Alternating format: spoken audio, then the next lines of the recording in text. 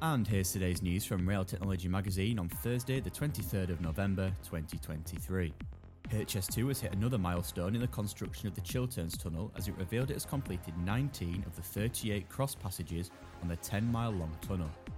The cross passages are essential safety features connecting the north and southbound tunnels and are being dug remotely using mini excavators.